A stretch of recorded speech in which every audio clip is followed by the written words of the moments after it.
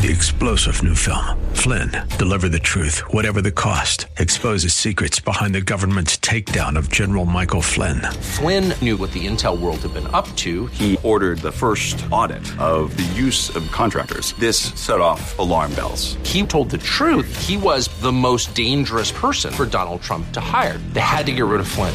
Flynn, deliver the truth, whatever the cost. Available now. Watch it today. Go to salemnow.com. salemnow.com.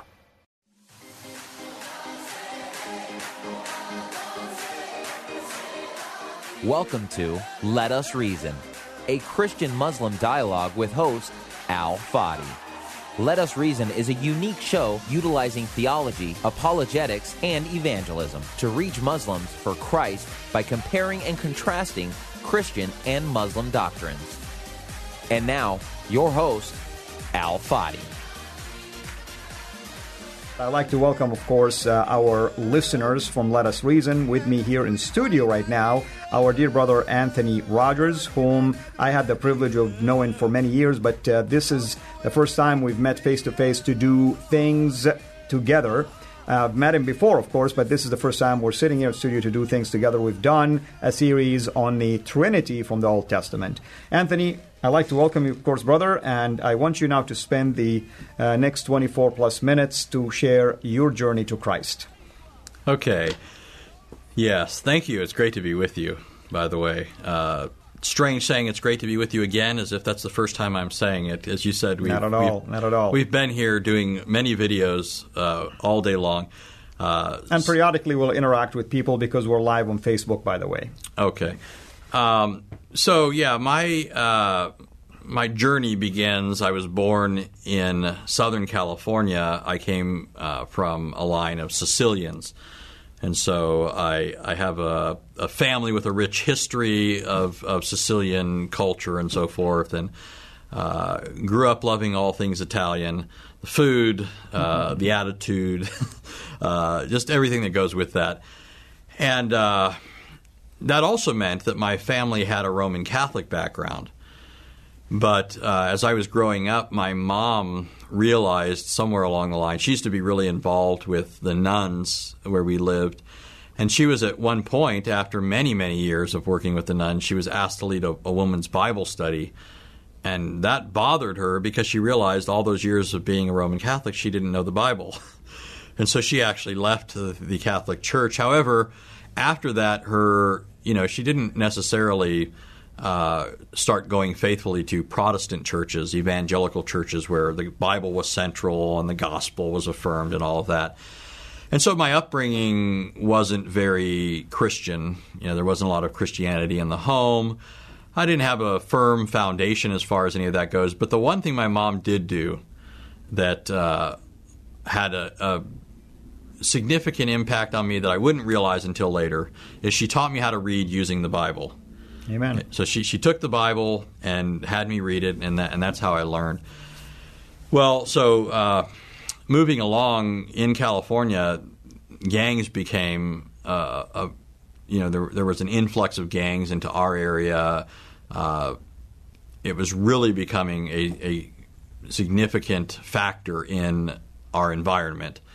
And so I had an older brother. He's 3 years older than I am. And he was already getting involved in gangs, and I always wanted to hang out with him, so that meant that I was around this stuff before I was even old enough to do some of it.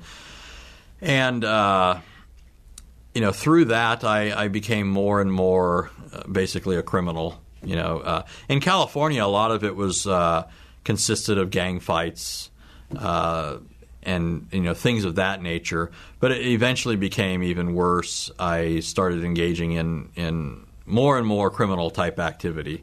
So much so that my parents wanted to leave California and move to Nevada, which we did.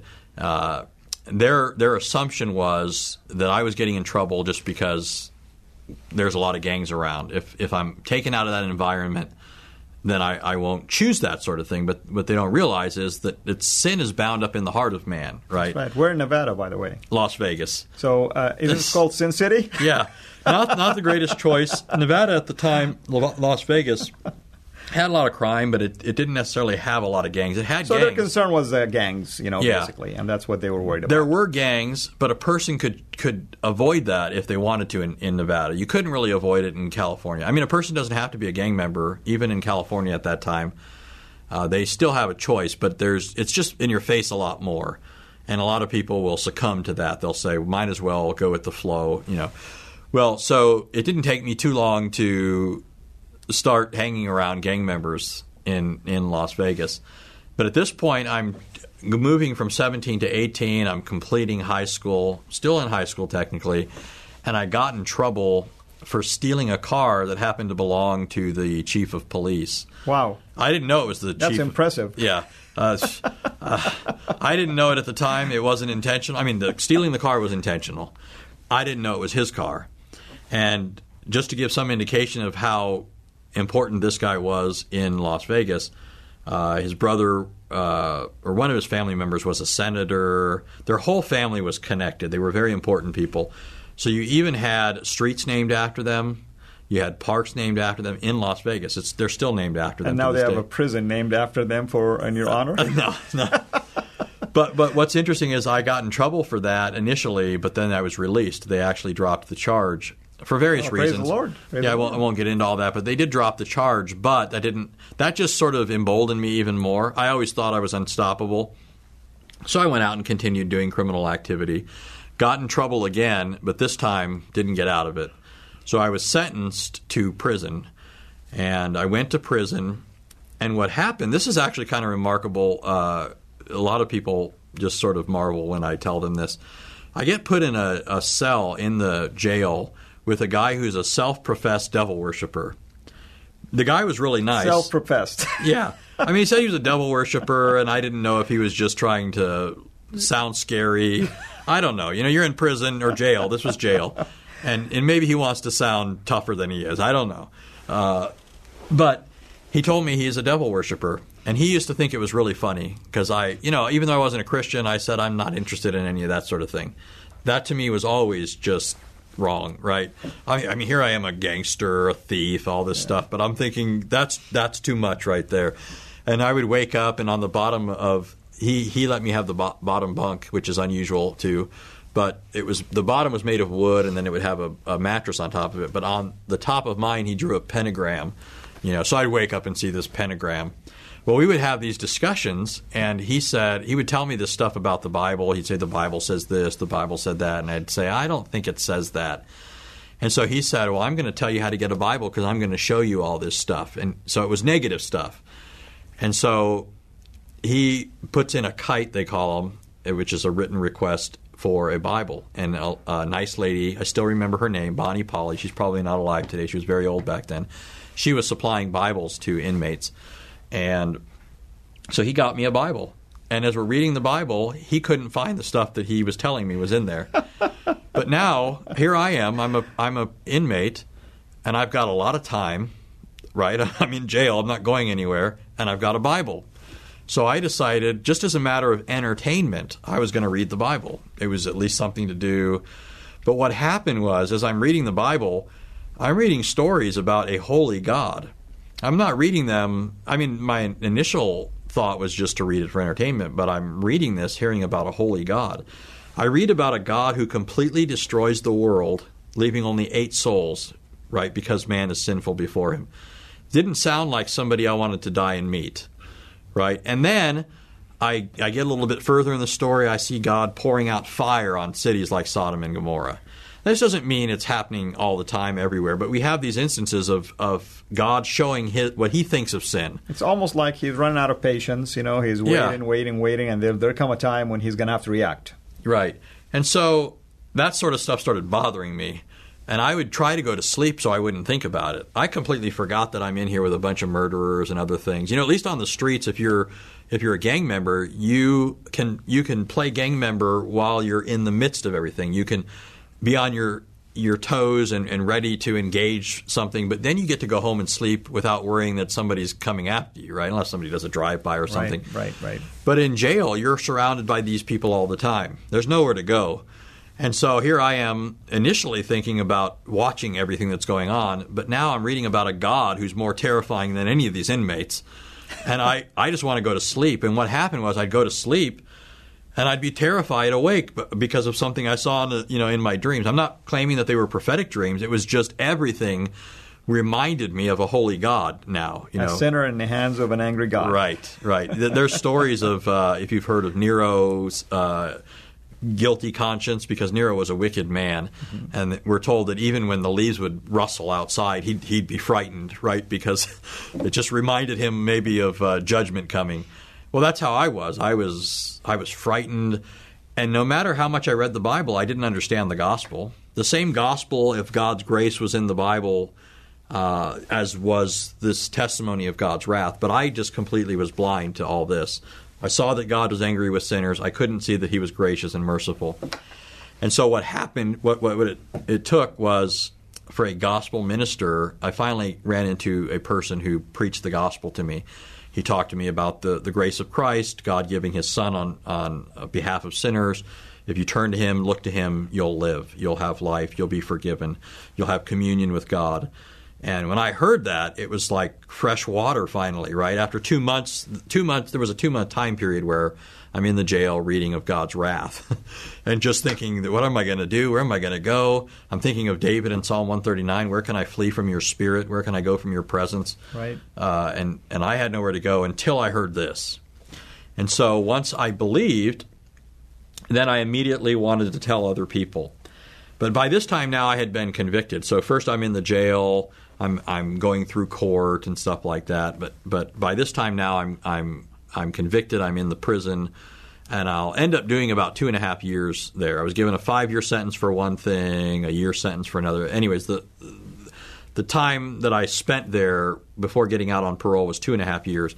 But during that time, I was surrounded by adherents of all these different groups: Nation of Islam, Eckankar, Orthodox Muslims, Mormons, Jehovah's Witnesses, all these groups. And these are the people that I'm encountering and thinking, they're just going to be so happy to hear about the good news of salvation.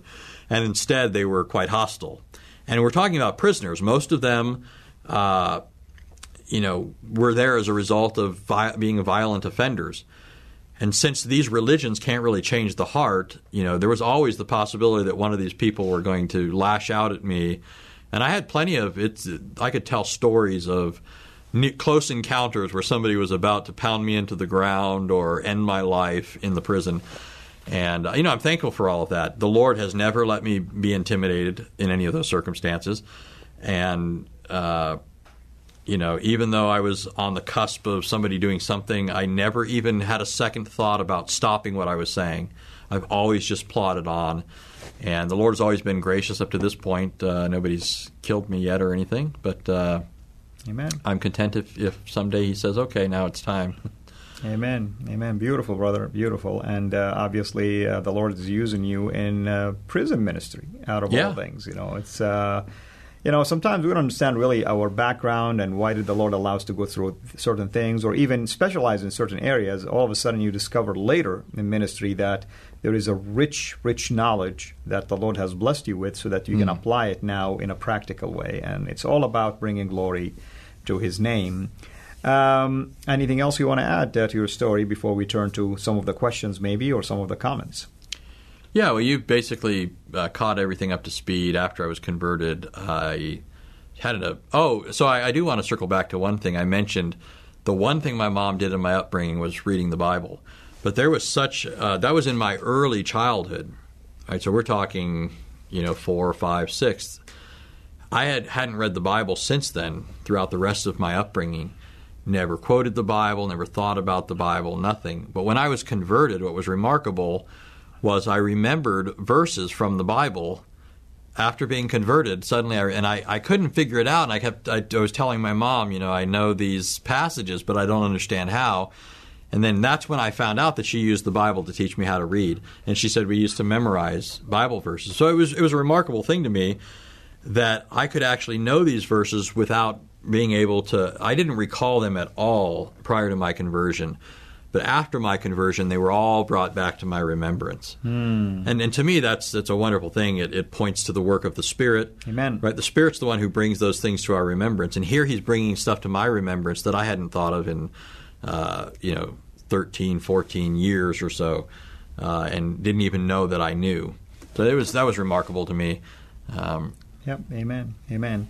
Well, Anthony, we have a person here that likes attention all the time. His name is Asana.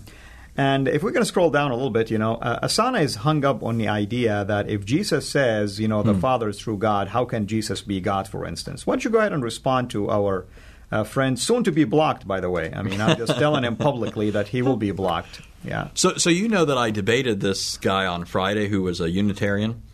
That's right. And Carlos, one of the reasons, Xavier. Yes, Yeah. One of the reasons I did that is because not only because I want to reach Unitarians, they don't have the true God, and so they need to be reached, but also because I got tired of Muslims who constantly use arguments from these guys. That's right. These guys are not Arians. Arians are the ones who say Jesus was the first creature. That's right. And then God used him to create things. Of course, that's not true. We say that Christ is the eternal God, second person of the Trinity. True. But Socinians or Unitarians, biblical Unitarians, that's how they call themselves, they say that Jesus didn't exist until he was conceived and born. Right. Sound like Islam to me. Right. So they're a lot more like Islam. That's right. And this is really important because sometimes Muslims will say, just because the Arians came along in like the 4th century and started challenging Orthodox Christian belief, they like to say these were the true Orthodox people and Christians are the ones who are innovating. But as you just pointed out, the Arians aren't the ones who are really the parallel to Muslims, right? They came along in the 4th century. The Christian church refuted them and dismissed their views as heresy. But you don't get this error until the 16th century. This error of Jesus didn't even exist before his birth, and he didn't come into existence until he was in Mary's womb. Well, one of the favorite arguments of this group is John 17:3. That's the verse where Jesus said, "This is eternal life, that they might know you, the only true God, and Jesus Christ whom you have sent." Exactly. And So- that's what our friend is referring to, of course. Right. Now, here's the mistake. This is what people think they're hearing when they hear that verse. They think they're hearing that the Father alone is the true God. That's right. That's not what the verse says. And that's not what the Greek construct also is all Right. about. Yeah. So in the passage, Jesus is speaking to the Father. So the first thing to point out to a Muslim is he's not talking to Allah. Right? That's right. Allah's not a father, right? Jesus is talking to his Father in the context. So immediately Islam's off the table. This isn't Islamic Unitarianism That's that we're right. talking about. But then he goes on to say, this is eternal life, that they might know you, the only true God. So Jesus does say the Father is the only true God. Now, for the life of me, I don't know why anybody thinks they're refuting Christians with that, because if you ask me if the Father's the only true God, I'm going to say yes. If I ask Al-Fadi if the Father's the only true God, he's going to say yes. Every Christian's going to say yes. The Father is the only true God.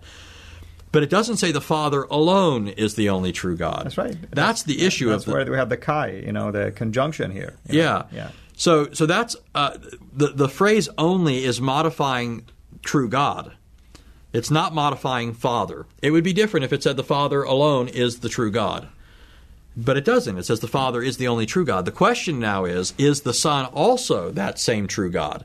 Is he one with the Father? Is the Spirit one with the Father and the Son? Right. And of course, earlier in John's Gospel, John repeatedly, on the lips of Jesus, tells us that Jesus identifies himself as one with the Father, John 10:30. In John 5:17 and 18, Jesus claims to be equal with God. So the equality, the unity, the oneness of Jesus and the Father is already stated in John. So if John, who has already told us from Jesus that he is one with the Father, tells us that the Father is the only true God, then it's already understood that Jesus being one with the Father then is that true God with him. And what does it say just 2 verses later? In John 17:3, he refers to the Father as the only true God. In John 17:5, 2 verses later, Jesus said, "Father, glorify me with yourself, with the glory which I had with you before the world began." You have to know Asana. Asana doesn't read, beyond what he wants to read. Right. Yeah. Which, I mean, if we played that game, obviously, we could wreak havoc with right. the Quran. Absolutely. And we don't need to do that, though, right? We can do everything above board we can look at the Quran doesn't really have much of a context, I guess. Let's be frank, but we try to pretend like it has one just so we can be fair. That's right. Well, I mean, that's a good comment. Let's scroll down. Let's see if there are others beside our friend who have real questions, actually. Let's see if anyone is making any comments also. No. We see Zuo saying, if so, why do you think Jesus is the judge and the Father? Okay, so she's responding back to our friend here, basically. I'm trying to see if there's any questions, basically. There is only one Savior, that's true. God is the Savior, of course. Okay, well, brother, what else can we leave our friends here, believers, in terms of understanding the Trinity, that it is not in vacuum, in isolation in the New Testament, rather it's the Bible in context? Yeah, so... and so the divinity of Christ, of course, is part of that. Yeah. Well, we focused on the Trinity in our series, so they'll get that, and we've said some things along those lines at the beginning of this interview. So one thing we could add that I think would go together with that nicely is the emphasis that the Old Testament puts on the deity of the coming Messiah. I mean, it's rich and full when it comes to this. It's striking to even hear somebody say that Jesus is not God and then pretend that this is consistent with the Bible. I mean, it's just it's not just a New Testament thing. It's a lot of times people will say it's not in the Old Testament, therefore it can't be in the New. But the New Testament is pretty rich when it comes to this. Just enumerating a few things in the few minutes we have left. Isaiah 7:14 calls the coming child Emmanuel. That means God with us. Some people like to say, well, there are other people in Israel whose names refer to God.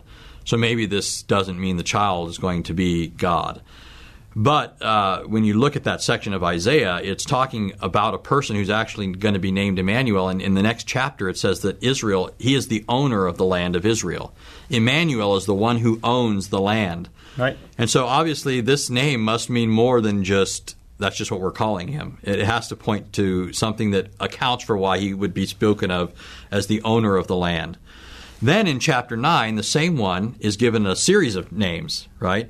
In 9:6, it says, unto us a child is born, unto us a son is given, and his name shall be called Wonderful, a term used only for God, Counselor, Mighty God, Everlasting Father, Prince of Peace. Again, a series of divine titles. That's right. Messiah is also called God later in Isaiah. In chapter 40, verses 3 and so forth, that whole context really, it talks about somebody preparing the way, a voice crying out in the wilderness, and he's saying, prepare in the desert a highway for our God. In that context, the coming one is referred to as both Yahweh and Eloheinu, our God. In Jeremiah 23:6, he's called Jehovah our righteousness, or Yahweh our righteousness. In Psalm 110, he's said to be at Yahweh's right hand, and David refers to him as Lord. In verse 5, he refers to him as Adonai, which is exclusively used for God. In Malachi 3:1, he's referred to as Ha-Adon. That's the definite article preceding the word Lord. The Lord. That's right. It's very pointed in Hebrew, meaning there's no other way to take it. He's saying this is the Lord who's coming, right? And he's going to come to his temple. He's the messenger of the covenant. So over and over again throughout the Old Testament, it speaks of the deity of the Messiah. Micah 5:2, where it says that the one that's going to be born in Bethlehem, his goings forth are from of old, from the days of eternity. That's right. Just on and on. Zechariah 12:10, a favorite text. They'll look upon me whom they have pierced. That's God talking in the context. Amen. Well, brother, we're wrapping up the radio section here. And, of course, if you just tuned in, you're listening to Let Us Reason. I'm your host, Al Fadi, and with me here in the studio, our dear brother, Anthony Rogers, who shared his journey to Christ in this episode. Hopefully we'll have you again to talk about more topics, including, this video series that we just recently did together on the doctrine of the Trinity from the Old Testament. And obviously, I cannot really stress to you how much I appreciate your prayers, your support, your partnership. You can go to our YouTube channel, as always, and subscribe to it. It's CIRA International. That's C as in Charlie, CIRA International, and our website, of course, CIRAinternational.com. If you subscribe to the YouTube channel, be sure you like our videos. Be sure also you click on the bell so that you can receive notifications of future releases. We try our best to release normally an average of one video a week. Our backlog is growing by the grace of God. Thank you, of course, for your partnership with us. And we encourage you to become a Patreon patron as well. And your giving towards the videos have been enriching in terms of helping us be able to produce more and more of these videos. And we'll be talking more about that, of course. So once again, thank you so much for joining us on Let Us Reason. And thank you, our dear brother, Anthony.